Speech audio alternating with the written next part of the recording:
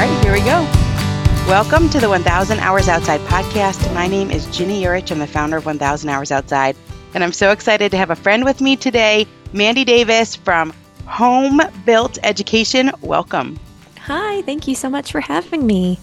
We were just at a conference together, and it was so much fun. That was the best. Yes, the Wild and Free Conference in Franklin, Tennessee. Highly recommend. Everyone should go every year. It's fantastic. It's usually in the fall. We were dancing behind stage with Sally Clarkson. That's the first thing I think of every time I think of the conference. So, yeah, they had these dancers. It was so cool. It was like this, like Ainsley was on stage. Ainsley Arment is the founder of Wild and Free, and she knocked her cup off of this desk. And I thought it was just an accident, but it like went into this whole dance scene. So there was these dancers that were behind stage for a good portion of the weekend. And they were just dancing. They were like learning new dances. And we joined in. Teaching us dances. Yes. So much fun. It was so much fun. I love that part. I was like, I want to move to Tennessee just to join this dance troupe. So it was so fun to meet you there. We had already connected online. And you had a new book that came out this year, A Matter of Principle. But it's principle spelled like principle is your pail. That's how I learned that. Mm-hmm. I'm not a very good speller, but that is one of the things I remembered. Principle is your pail. A former school principal's journey to redefine education and bring learning back to the home. Fantastic book. Thank you. Huge congrats, Mandy. Thank you. Thank you so much. You got a book out in the world. And this is a lot of talk about homeschooling. But, you know, we always say, whatever time you have with your kids, you can take these principles and infuse them into your life. So we're talking about how kids learn. We're talking about play, getting kids out into nature, letting kids develop on their own timelines. All of these things we can infuse with whatever time we have with our kids. And so I think a lot of the principles will apply. But if you are a homeschooling family, this is going to be right up your alley too. And Mandy, you have got this funny Instagram. I'm looking at these things. I'm like, it's sound effects and little cartoons are popping on and you're just talking. But it's like really entertaining. And your YouTube channel has got so many subscribers, Home Built Education. You have your website, homebuilteducation.com. So you have got a story here of leaving a system. Mm-hmm. It's a big story. You were a principal at your children's school and you left. I think this story will cause a lot of people to think about their own life and journey. And I think it will inspire people maybe to make a big leap like you did. Can you talk us through a little bit about what happened in those years? Sure, absolutely. I feel like my journey through school and thinking about school really started as a student myself. I went through the public school system and I wouldn't understand it then as a child, but I was bullied and I was what I would consider now and how I consider a lot of kids feel, I was an outlier. I didn't fit really any mold that so often our schools can unintentionally create for kids. Growing up a part of the school system, going through and completing a bachelor's, completing a master's, working on my EDD and PhD, and with the goal to be a change in the school system, it really took motherhood for me to see, okay, I don't think that the changes that I'd like to see in our school system are going to happen in my own children's academic lifetime. So what does that mean? Because if I'm not able, even as an administrator, even as the principal of their school, if I'm not able to change it for them, I might need to take a different look at what I'm doing. And I might need to take my kids' education back into my own hands. It's a big story. And this is a topic that we've never talked about on this podcast. But I want to share a little bit of my own story, unrelated to school, but related to church, which can be a pretty touchy subject. We're a Christian family, but we've had, I think, like many people, some bumps along the road with church. Most recently, this is just like such a personal story, but it's been a thing for us this year. I was told that I can't serve in our church's youth group because you have to give a 2-year commitment and you can't miss 1 week. And it was kind of a shock to me because I've got like you've got a master's, we've got this education degree. I taught high school for 5 years. I taught middle school before that. I have high schoolers. We've worked with youth before, my husband and I. And it's this system that is set up, I guess, for someone that's not like me. And we've had similar situations that have been confusing to me because if you are a Christian and you just take your Bible, it talks about how the church is supposed to be this body of Christ and everyone plays their part. So it's just been real confusing. And I have tried to get a grip on what's going on. And I've actually found a lot of my answers in homeschool books. So the first one I found an answer was in John Taylor Gatto's book. It's called Dumbing Us Down, where he talks about the difference between an institution and like a family or a real community. He gave this insight of school as like an institution, and that an institution exists to keep itself going. So whereas maybe a one-room schoolhouse started as something that was there to help the community and help the students and the families, as things grow, there's this switch sometimes over to an institution. And I started to get this little image of like maybe that's what's going on sometimes at church, which I would imagine it's tricky, right? It's like a business, you've got to pay your tax. I don't know. I guess you don't have to Mm-hmm. pay taxes because it's nonprofit, but there's these business elements of it. And then I read your book and a similar theme emerged. You talked about hierarchies. And I thought, Mandy, that this was Mm-hmm. so fascinating. You say every hierarchy in its nature creates divides. These divides, while initially subtle, can grow and overshadow the primary mission of education. We build systems and structures in hopes of streamlining and optimizing, but over time, if not kept in check, these very systems become limiting.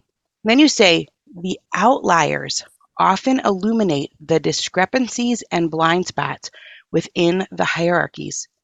And I tell you what, this helped me understand what I'm going through. It's like Mm-hmm. I'm an outlier. We Yes. go and speak at conferences. Mm-hmm. We don't have a regular 9 to 5 job.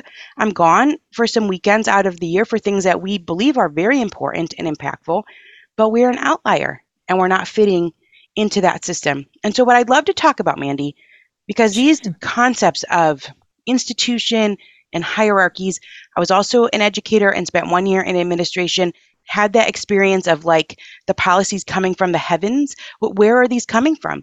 And knowing that there was nothing I could do to change that, like every second grade classroom had to look exactly the same.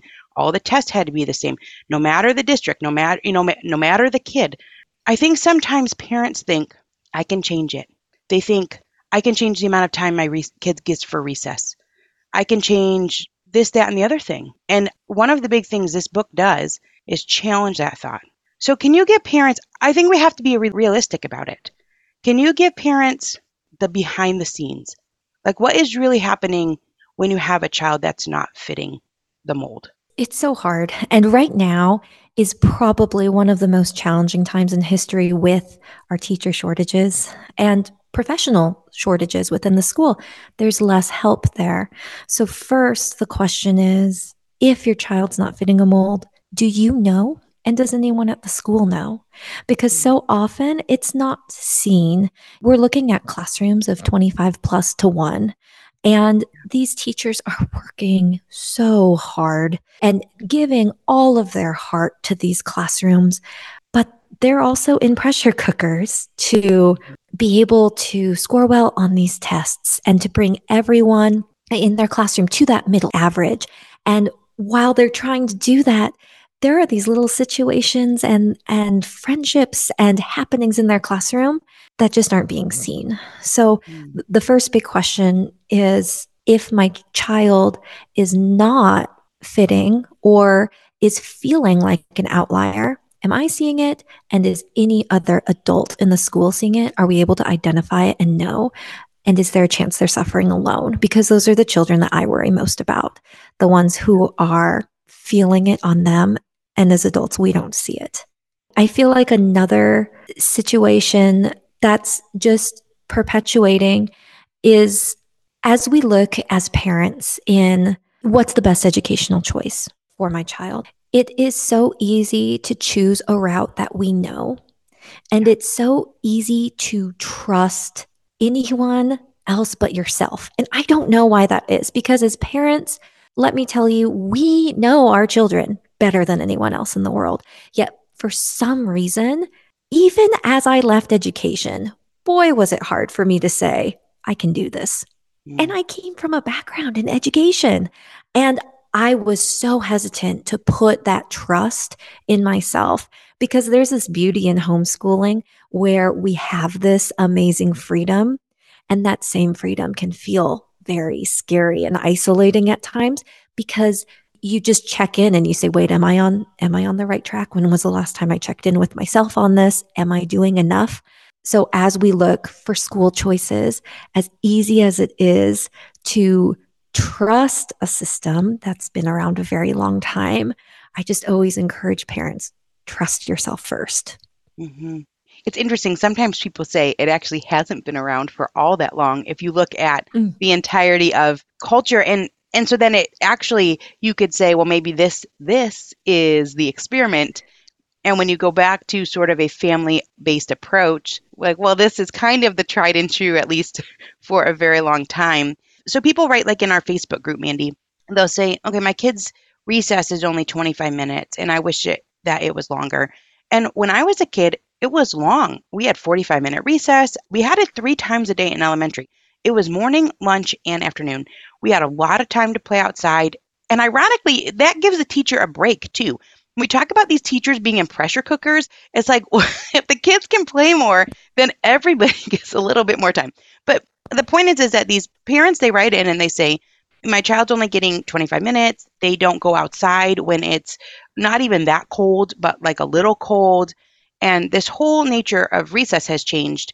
And they say, how can I change that? What can I do about it? I mean, I don't want to be a Debbie Downer, but I do kind of want to be honest. So you're talking about in this book, can I make meaningful contributions beyond simply sending in cupcakes for the holiday party? Can parents make any substantial changes? Oh man, if I had a nickel for every email I received as principal of parents asking why our fifth graders only had one recess a day. There were other grade levels with multiple in the day, but a policy at the school. And there was nothing I could do to change that. Yeah.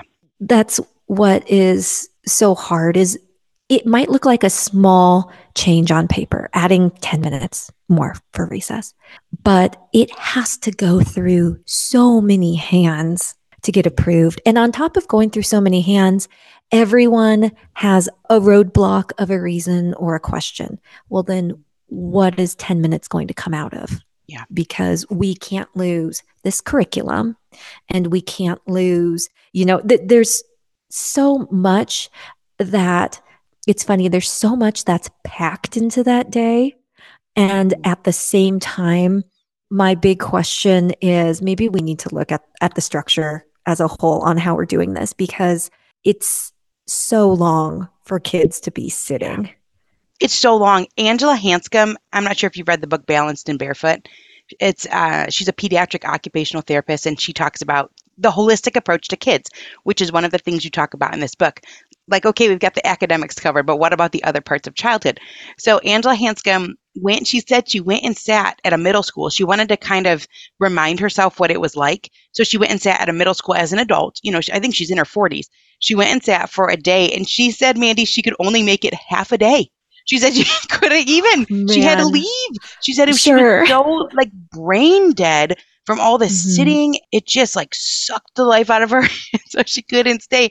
But I think the point is, it's very important to know you're a parent and you're thinking about your child's education. Sometimes you have to think about this pretty early on because if you're Mm-hmm. aiming maybe to live off of one income, maybe you're going to have to make these choices years ahead of time. But if you're a parent and you have the thought of, I'm going to send my kid and I'm going to make change, you're not. You're not. Mm-hmm. You're not Right. because the policies are coming like in part from politicians. It was so weird. I remember thinking like as I moved my way up, thinking, okay, well now I'll be the decision maker, but you aren't. The No. decision makers are Mm-mm. not in the classrooms, No, they're not in the school buildings. right? I mean, the ultimate decision makers are not even in the school buildings. hmm Yeah, and you said an interesting thing because you said fifth grade parents are writing in to say, I wish recess was longer. But then there's also other fifth grade parents who are writing in to say, why aren't we doing more academics? Mm-hmm. Mm-hmm. 100%. you've got both ends of the spectrum. What are you supposed to do? Everybody's coming at it from a different approach. So I just really want to lay that realistic framework from someone who's been their principal. You say it's politicians, district leaders, there's policy makers, and they are the ones who are deciding our children's day to day life and what that looks like for them. And it is very, very difficult to make any systemic change. Mm-hmm. Sometimes it's also true at church. Hopefully not at Mm. yours. but but it's good to understand. I think Yep. you have a better Mm-hmm. understanding, then you're like, it changes from like a, do they not like me? What's wrong? To for whatever reason I'm not fitting into this system. I'm a little out of the norm, and it just changes your understanding level of it. So it's a great, phenomenal, Mandy, I think, explanation of what's happening, and you had such the perfect platform and experience to be able to share that. Let's pop over to this holistic approach. Mm-hmm. So you leave a system where the whole day is directed by adults for the most part, very scheduled, timekeeping, the bells, and you leave it. And what is that transition like? Oh man, that was tough. That is still, it's still tough. It is hard to break it. And more so, I didn't realize how much our entire family's day-to-day function revolved around the school system until we left, because suddenly we didn't have to wake up at the crack of dawn to drive and get through traffic. And we didn't have a pickup line or for us, waiting until school meetings after school to drive home. We didn't have homework in the evenings that we're taking from family time. And we didn't have then the rest of the evening spent preparing for the next day to do it all again. And so it was this huge relief and eye opening period of time. And yet every week I still shake off like muscle memory almost of being really rigid or being really scheduled, or this is why we do something without knowing the why, but just doing it and going through the motions. And so it took me a while to deschool. And it's something that's funny because one of the number one comments I get online is it's easy for you to homeschool because you came from education. But man, I'm like, I don't know. I don't know if it is because I had to unlearn everything that I thought was the only norm that existed. Hmm. You talk about your journey to self assuredness. Can you explain for someone who doesn't know what is D school? Oh, absolutely. Deschooling is that process. Some parents have the school choice conversation and transition to homeschool right at school age. But other parents, like myself, you may have chosen a different route, a public school, a private school, and then decided to make the choice to homeschool. The deschool process is that period of time between your in classroom and traditional school experience to homeschool experience. And really, it's important not only for the kids, but also for mom and dad because it's such a big mind shift. My kids and I would talk and joke about it because my oldest, who's 12 now, would say, I don't think kids know what homeschooling is because we had to really rewire our brains and kind of come off of, okay, kids, I know that in school you had 45 minutes in reading class, and then you had a 2 minute break, and then you had 50 minutes in math class, and then you had lunch. We're not going to do that. Okay. Mm. We're going to pick the books we want to read, and we're going to do math that works around our baby's schedule and his nap schedule, and that works when we're ready and motivated to do math. It was such a beautiful thing, but it does take that deschooling process to give yourself that permission of this is going to look completely different, but that's okay. I mean, Mandy, that was a big transition for you. And you talked about how, and I think there is truth here, that a lot of those things you find comfort in because you're used to it. You're used to the bells and you're used to the passing time and you're used to all those things. And on all of a sudden, you say the comforting routine of school bells, timetables, and parent teacher meetings were replaced by fluidity, which could also be termed chaos, right? Yes. Of child led exploration, spontaneous learning moments, and the ever evolving dynamics. of mother-child interactions. I mean, this is a big trade-off, Mm. and you were at the top there. You have your degree, you're the principal, you're helping guide the whole thing, and then you step out of it. Can you walk us through the timeline? How long were you in the school, and how long has it been since you left? Sure. So let's see. I was in through COVID. I'm going back far in time here. I left my role in 2022 and we started homeschooling full time in 2022. And so this is our second full year in. However, I did have a period of time when the girls were kinder and preschool that we did homeschool because I was nervous at that kickoff and kindergarten readiness age of, okay, I don't think I'm quite ready to send my oldest at the time off yet. And then, of course, we were home through COVID. Well, I think that can give parents a lot of hope. It's only 2023. Yes. And in 2022, you stepped out and you have a book now, and you have this YouTube and the funny Instagram, and you are inspiring families to look at things differently. So that would give me a lot of hope. It's not like it took you 6 years to deschool and figure it out. It's No, just been a year. no. And Yes. you see, but you said, I thought this was funny. Will you talk about this is an you're evolving as a mom too, and it's a journey for the mom too. And you say the first hiccup came early. By the second lesson on day one of my kids couldn't find their math book. By hour two of our first day, I felt like I had already failed. A strict schedule was not our friend. Oh, absolutely. If you were to give someone a little hope, kind of like when you have a newborn, right? And people say it'll get easier when they're 6 weeks, which I found that that was not the case. That was a lie, I thought, but some people said it. Mm-hmm. And here you are, you're in year two. But on day one, you're feeling overwhelmed. About how long until you feel like you've got your feet under you a little bit more? So it is so different family to family. And I went in with my planner and colored pens in hand and I was like, let's go. I've got every hour scheduled down to the minute. And oh man, I failed so hard. But I just had to laugh. And the more you can just laugh through it with your kids and remember that they're along on the journey too. So I never made my failures like a personal thing of, I see moms sometimes will comment, will ask me, we're going through a hard time. I'm failing. And I'll ask them why. And typically it's very familiar and similar to my own, where it's the schedule's not working Mm. or the curriculum's not working or one of the kids doesn't seem happy. And my first question is always, what do your kids think? And a lot of the times they don't know. And so when I went through and started, I would just include the kids in everything. Is this working for you? Because this is making mom panic. Like, I feel like this is chaos. Is this chaos? And it's funny because certain parts of the day that I felt were pure chaos, they loved. So I had to come to terms with, okay, they love this crazy running around time. So how can we make this work where I don't feel like I'm flailing underwater? And then other parts that I was like, we are a well-oiled machine. It was the lowest part of their day. And so I thought, okay, I need to rethink this.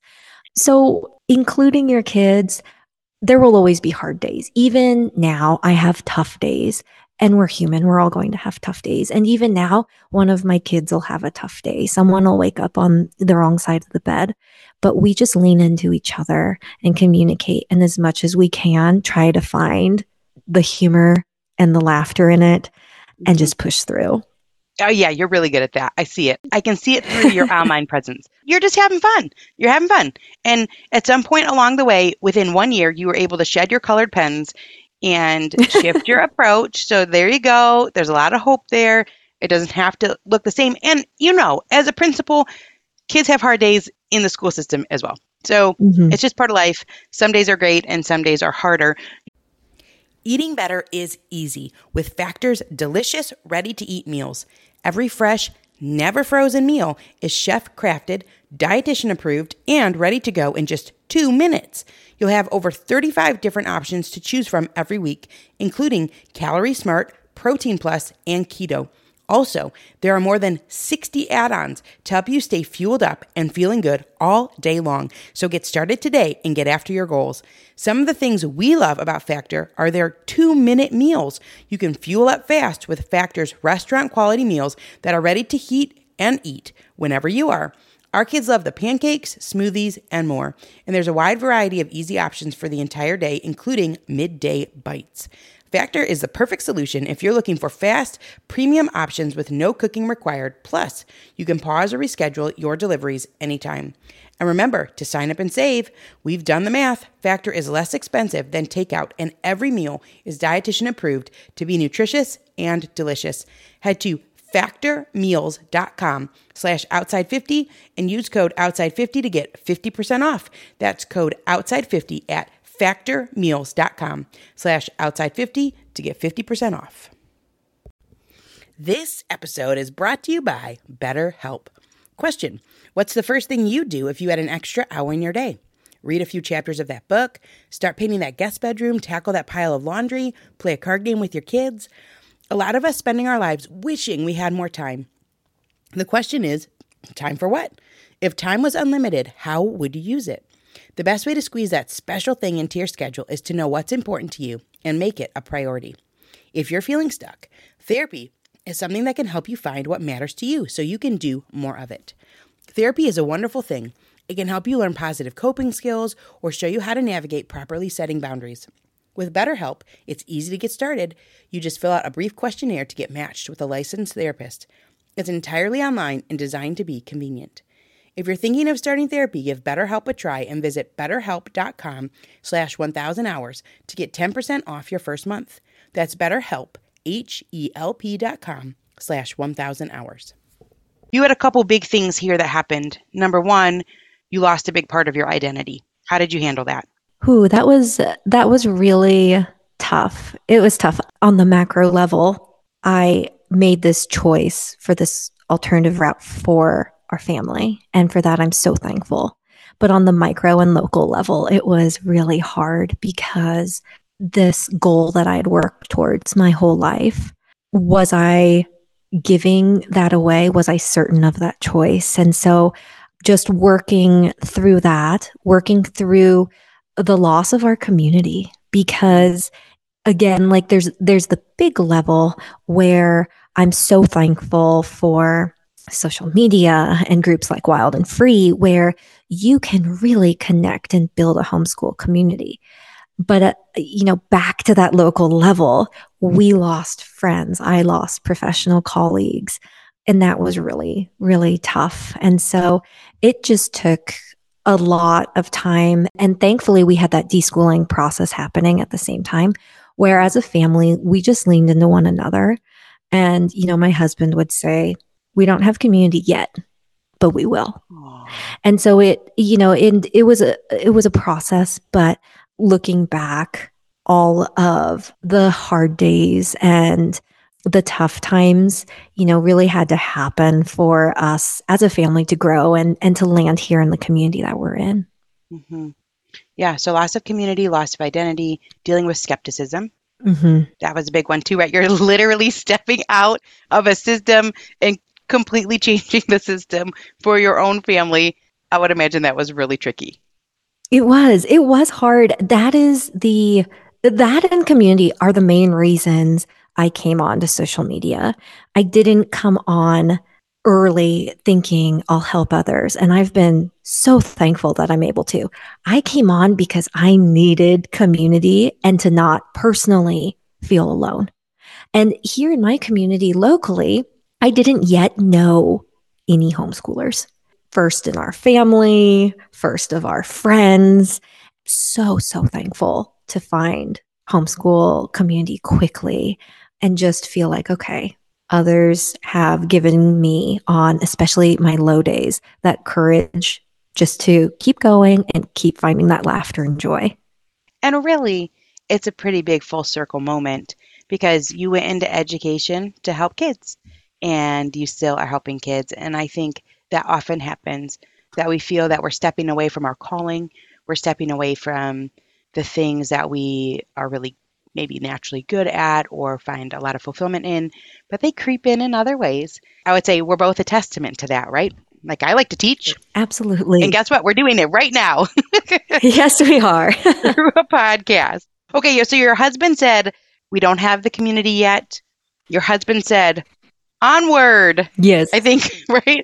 There was this part in the book where when you message him or, you're talking about, we're doing this, onward. And you talk about him in the book that he cultivated a knack for self-directed learning. Mm-hmm.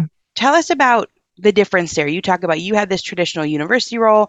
He carved a path distinctly his own, his gaps, his childhood gaps. And I think this is incredibly important because I think we're afraid of gaps as parents. We're afraid of those gaps. We don't want the gaps to fall on our shoulders. We're afraid of gaps. But you say the gaps that he had didn't impede his broader education. Instead, they seemed to forge a resilience and self-reliance in him. Absolutely. His educational journey is so different than my own. He and I are actually quite opposites in general. He moved a lot as a child. And because of that, every state and every school and every district, they had a different set of objectives and even a different way, for example, that they were teaching fractions. And so he would switch schools and the school was already past 2-digit multiplication. That was done. But he hadn't learned that yet at his old school. So it was just, okay, well, we got to move past it.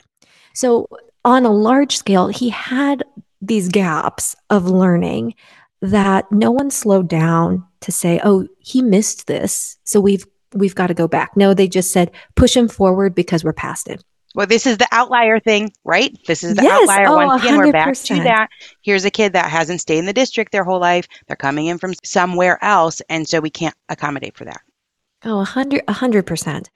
Then, as a young adult and as an adult, he really loved learning. And to this day, he really loves learning. He really hated school. And so he would read books on what he wanted to learn about. And still to this day, he finds a book that interests him.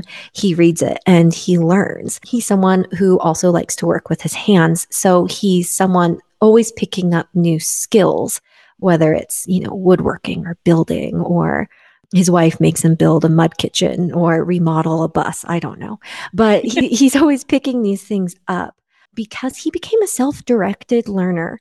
It's a big testament to who he is as a person to be able to be okay that a system didn't wait for me and a system didn't help me, but I can help myself. And I feel like that's just huge and it speaks to him as a person.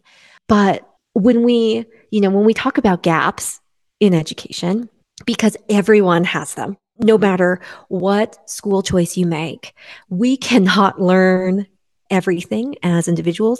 As parents who homeschool, we cannot teach everything.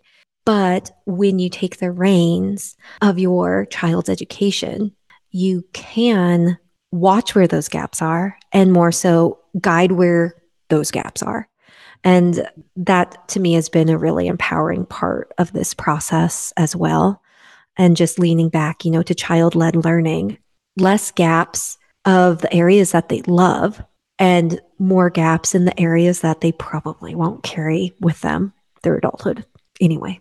It's really good. And the parent knows that. Mm-hmm. And if a child shifts, they'll catch up. Mm-hmm. If they shift and say, well, now I am interested in this, they can catch up quickly. You have this sentence in here that says, many future jobs are yet undefined. True, right? Mm-hmm. We don't even know what's coming. The true skill will lie in the ability to adapt, learn, and evolve. How do we foster those characteristics in children? Oh, man. So many worry about the gaps again, or the curriculum. Like, what are we teaching? I don't think it's about the topics we're teaching, but are we teaching and motivating and showing our children how to learn? And it's broad. But I rather teach how to read and evaluate a text than be focused on what specific texts we should be reading in X amount of time. It's the critical thinking side, and it's also the ability to slow down. And for me and for our choice as a family, it's another reason we leaned into homeschooling, was to slow down for that ability to put in critical thinking, because so often it's just push and go, understand a text and move on to the next text. Or, we're going to do this topic in history today. But what happens if you're working through a topic in history and it sparks a different idea in a child? So many times as a teacher, I would find myself saying, that's such a good question. We will get back to that. And I knew in my heart we would never come back to that every time. And it's tough. Again, the teachers are doing everything that they can and working so hard, but there's just not the time. And right now, the support as well. Mm-hmm. It's just not set up to be individualized. Mm-mm. I remember I had students. So as a high school teacher, you would have a lot of students. You'd have 150 every semester. It's a lot of students. That is a ton of students. And I remember I would have students that the parents would message and they would say, my kid's too shy to ask a question in class. They're going to need after school help. And I just would think, like, I can't, not with that many kids. And how do you accommodate for that? And it's just those are hard conversations. So I agree with you. These teachers are working tremendously hard. I say it felt like a circus act every single day. You had to be prepared every minute of every day. It was so exhausting. Yes. Oh, kudos to these teachers. That is an exhausting job. Wow, it really is. I remember reading somewhere that teaching is like 80% performance, to be on and to be ready, and because you got to hold all these kids' attention, so you can keep moving through the day. Right, and they're kids now that are watching TikTok and things like that. So wow, bless the teachers. That is a difficult job. Mm-hmm. What about grading? Well, let me ask you this. I have two separate questions, so let me start here. I've talked to just one pediatrician who said she sometimes would write a prescription that a kid could skip their homework. I was like, oh, but that does make you an outlier. It's a really tricky situation, I think, because in school and in life and in any institution, you really are pressured not to stick out. Like, don't do anything against the norm because it makes someone else's job harder. And I get that. What would you say to a parent who is not homeschooling but is wanting more family time? Should they skip the homework? Oh man, that's tough. That's so tough, because there is a chance, because in the pacing of the classroom, there is a chance that the kids just do not get to the work. And I know that that is so unfortunate to say, in 6 to 7 hours, they didn't get to this. They didn't have time to finish. But when you are facing so many kids at so many different levels, it's just not always happening. But I understand that need and that draw for family time, and it is so important. A couple things. First, if possible, a timer method. If your kiddo is in school, and I used to do this with my kids, for let's say a fifth grader, it's a 30-minute timer. And we're just going to work on homework for 30 minutes. And I'm going to let your teacher know that's what we do every night. We dedicate 30 more minutes, which is a lot on top of your school day. We dedicate 30 more minutes, and you're going to complete as much as you can. And the beautiful thing here is, on the days that maybe there's nothing, but you want them to be in a routine of having that 30 minutes, then they can fill that 30 minutes with reading or with an interest of study that they have. But setting a time and being upfront with your child's teacher about that time, I feel like that would be most fair. It's so hard. It's so nuanced. I love that idea. It doesn't come across quite so combative as we're not doing anything, but this is what we have to offer. We're going to do our best with it. I think that's a fantastic idea. And it does prepare kids for the higher grades when there will be a little bit more to do. And maybe you have a different timer for younger kids, a little bit less. I think that's a fantastic idea. This leads into the grading conversation, which is such an odd one. I left before there were standardized grading procedures, and I don't know if there are now. There were starting to be these tests that took place across all the different grade levels that were the same.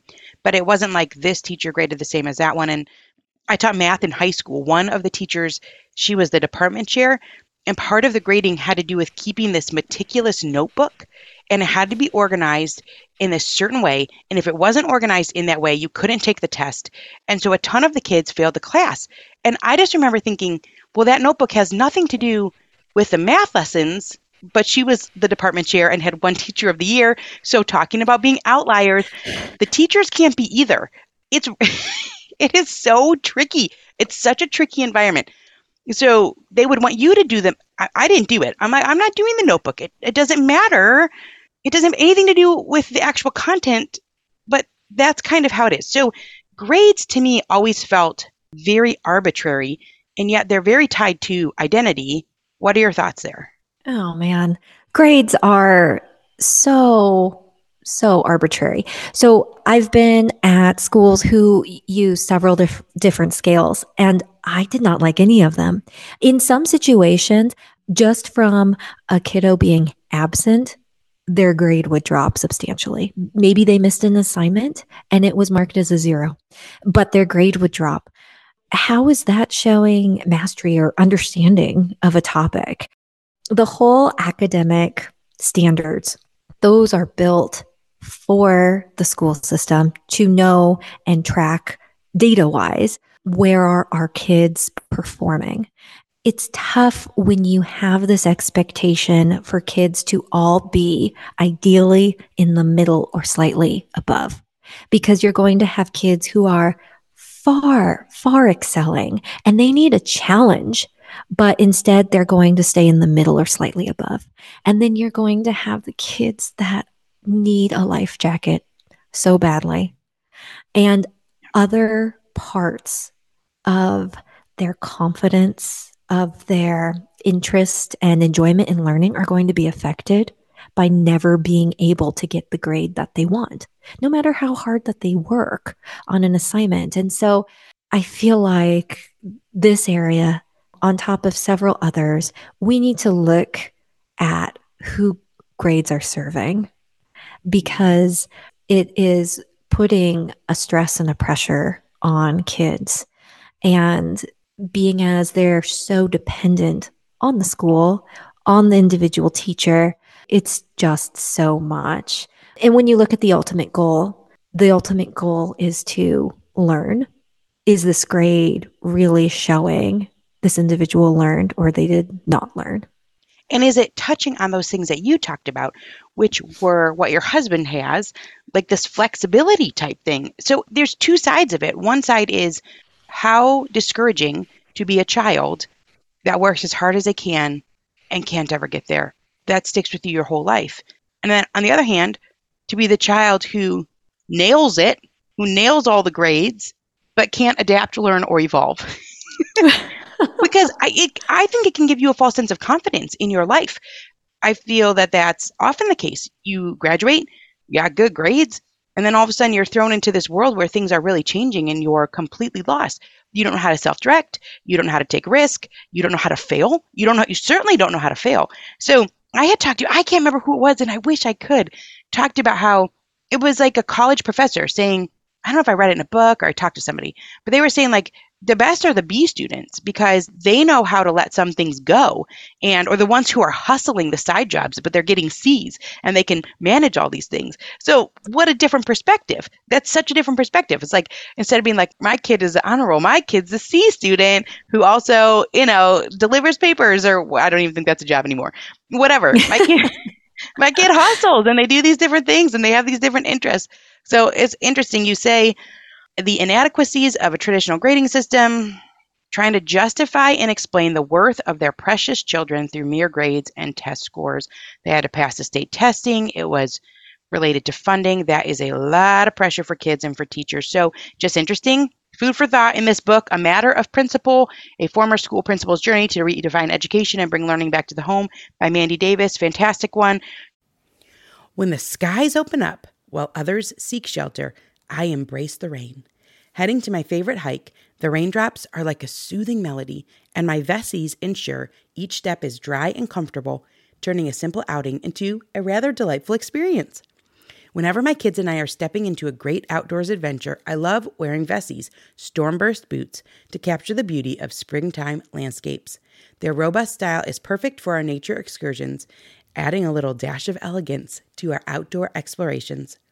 This spring, transform how you view wet weather with Vessi.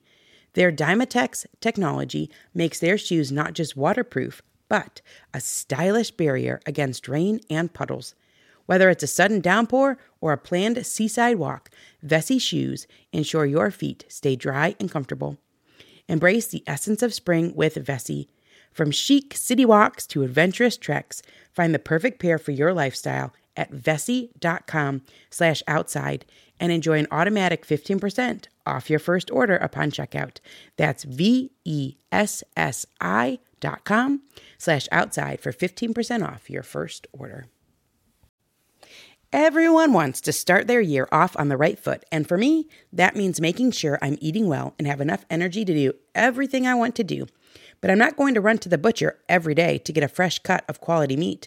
That's why Good Chop is such a lifesaver for our family. Good Chop offers fully customizable boxes of high-quality meat and seafood delivered to your door on your schedule.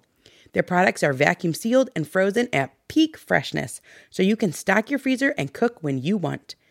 We had a somewhat last-minute get-together recently, and it was so incredibly convenient to just head to the freezer and pull out a couple bags of Good Chop's hamburger patties to whip up some burgers quickly. They were so delicious. Besides being delicious, it's important to know it won't cost you a fortune either. Good Chop's price per meal starts at just $3.74. Go to goodchop.com/outside120 and use code outside120 to get $120 off across your first 4 boxes. That's code outside120 at goodchop.com/outside120 for $120 off. goodchop.com/outside120, code outside120. You talk about the holistic approach. You say, beyond academics, we need to emphasize the development of emotional, social, and physical skills. You said this really cool thing. The well-being of the body became central in our homeschooling journey. Talk to us about that.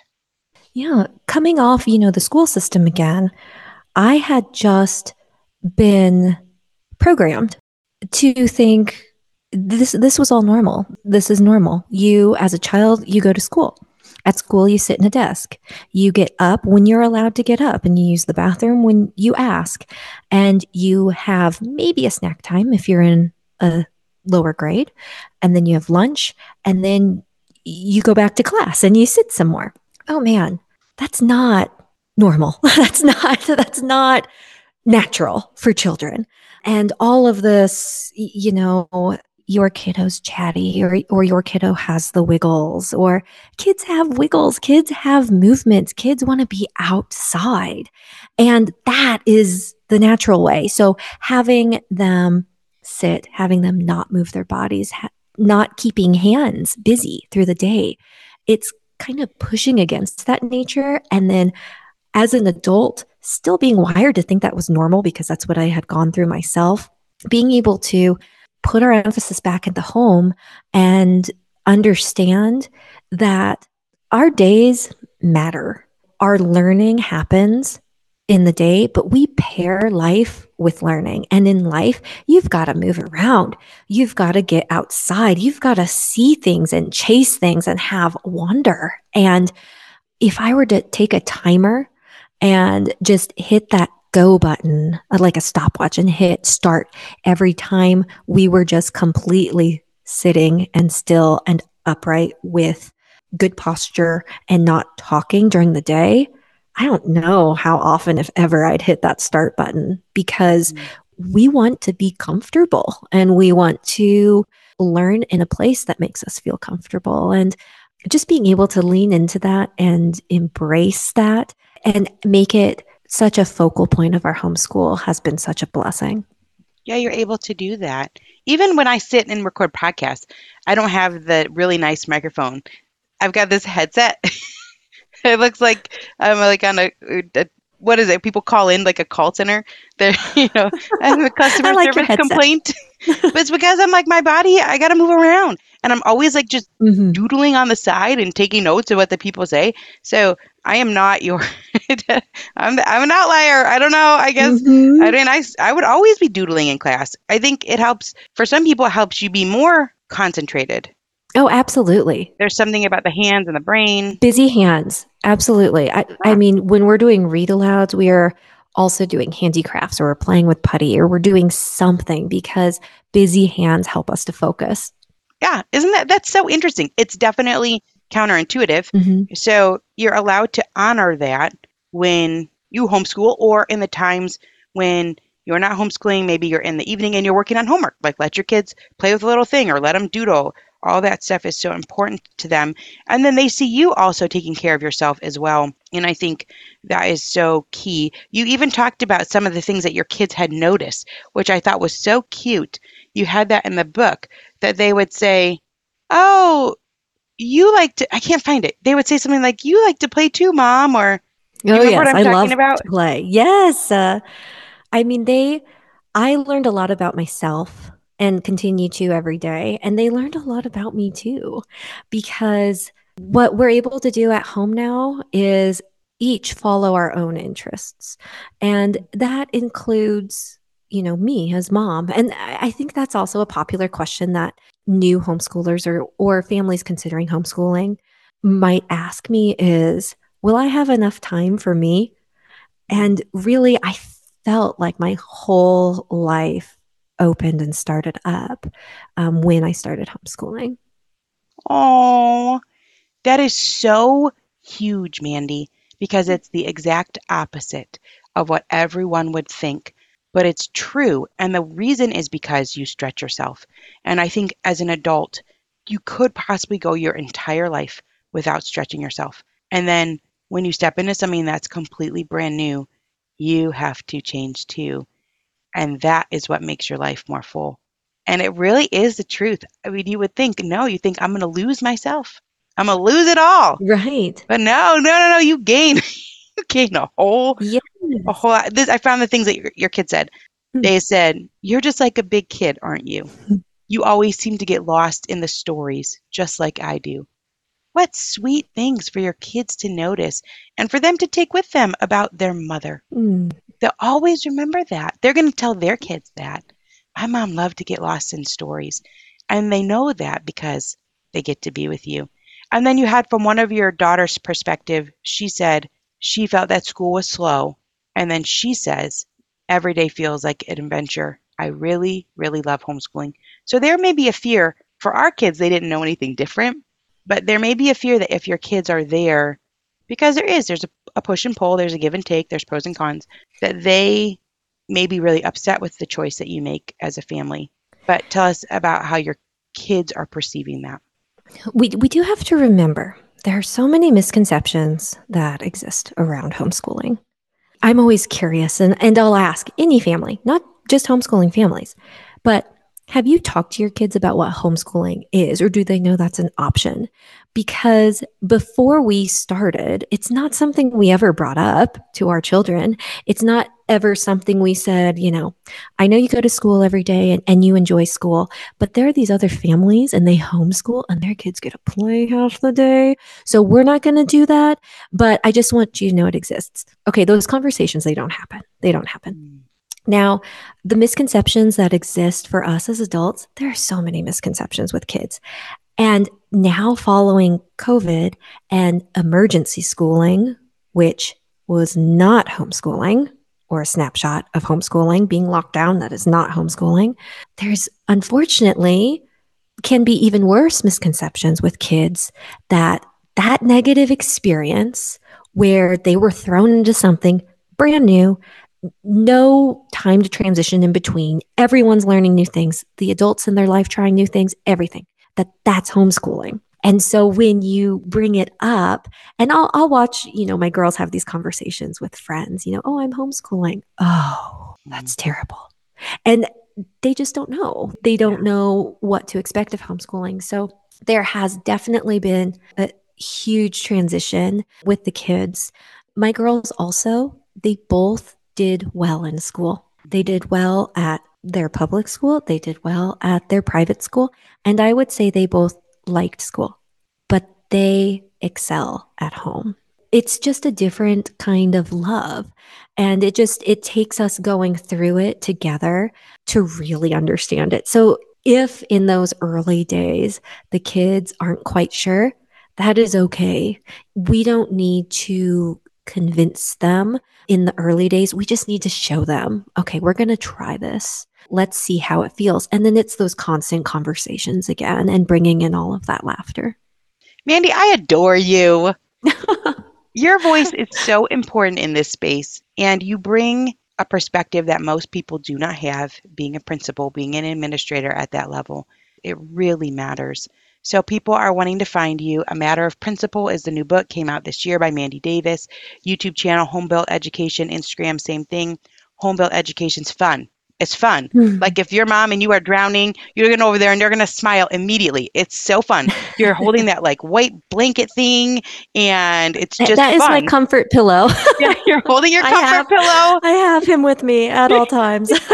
Got the comfort pillow and it's entertaining and fun and informative and you are just the right person.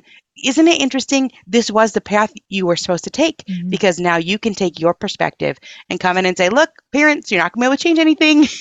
It's not happening. I know you want to, and I know it's needed, but it's not going to happen. So you really have to think through what you're doing with your time, with your life, with the childhood. So absolutely fantastic. Mandy, we always end with the same question. What's a favorite memory from your childhood that was outside? Oh gosh, I have so many. I would say catching fireflies. I grew up in the Midwest and now I live on the West Coast. And I did not know, as an adult, I did not know that fireflies did not live everywhere. But gosh, when I was a child, I just remember catching them and, poking holes, keeping them in the jar and then letting them out and just how special that was. And now, especially as an adult, I think about those memories with my family all the time. Aw. Well, Mandy, thank you so much for spending time with us. What's so interesting to me about your book is that it helped me process through some things that literally I'm going through this year. And it really gives a good picture of what that transition might look like for a family if they're wanting to step out of that. You have an appendix in the back, actually 2 of them that have all of these different little worksheets that you could fill out to start to think about what you want your homeschool to look like, little mission statement, how you can deschool your mind, your body, these different checklist ideas. This is fantastic. Thank you so much. Thank you. Huge congrats. I'm so glad that we've connected and danced together. Yes. It was very special. Thank you for being here. Thank you. Thank you. Thank you so much. Thanks for having me. Lynn, this time of year, parenting can be such a flusterclux. You've come to the right place. I'm Lynn Lyons, and I've been treating anxious families for over 30 years. I'm Lynn's sister-in-law and co-host Robin Hudson. Join us for Flusterclux, a podcast for parents who worry. Wait, that's everybody. Yeah, these last few years have felt like one long anxiety attack for so many. Why do you think parents are always surprised that a podcast about anxiety relates to them, even if no one in their house has an anxiety disorder? Well, worry is human. Everyone does it, and anxiety shows up when we face uncertainty. All the parenting tips you've taught me have been essential. I love to break it down into skills we need to manage worry in our families. We've covered so many topics: depression, burnout, meltdowns, perfectionism. Don't forget scary mothers-in-law. Right, but of course that's not my mother-in-law. Because that's my mother. And a listener. As a psychotherapist, I like to teach parents and kids how to respond to everyday moments in healthy ways. Managing anxiety really can be taught. It really can. And I'll even tell you what to say. We talk about serious stuff, but without being too serious. Anxiety wants everything serious. Anxiety doesn't stand a chance when we're laughing, even about the tough stuff.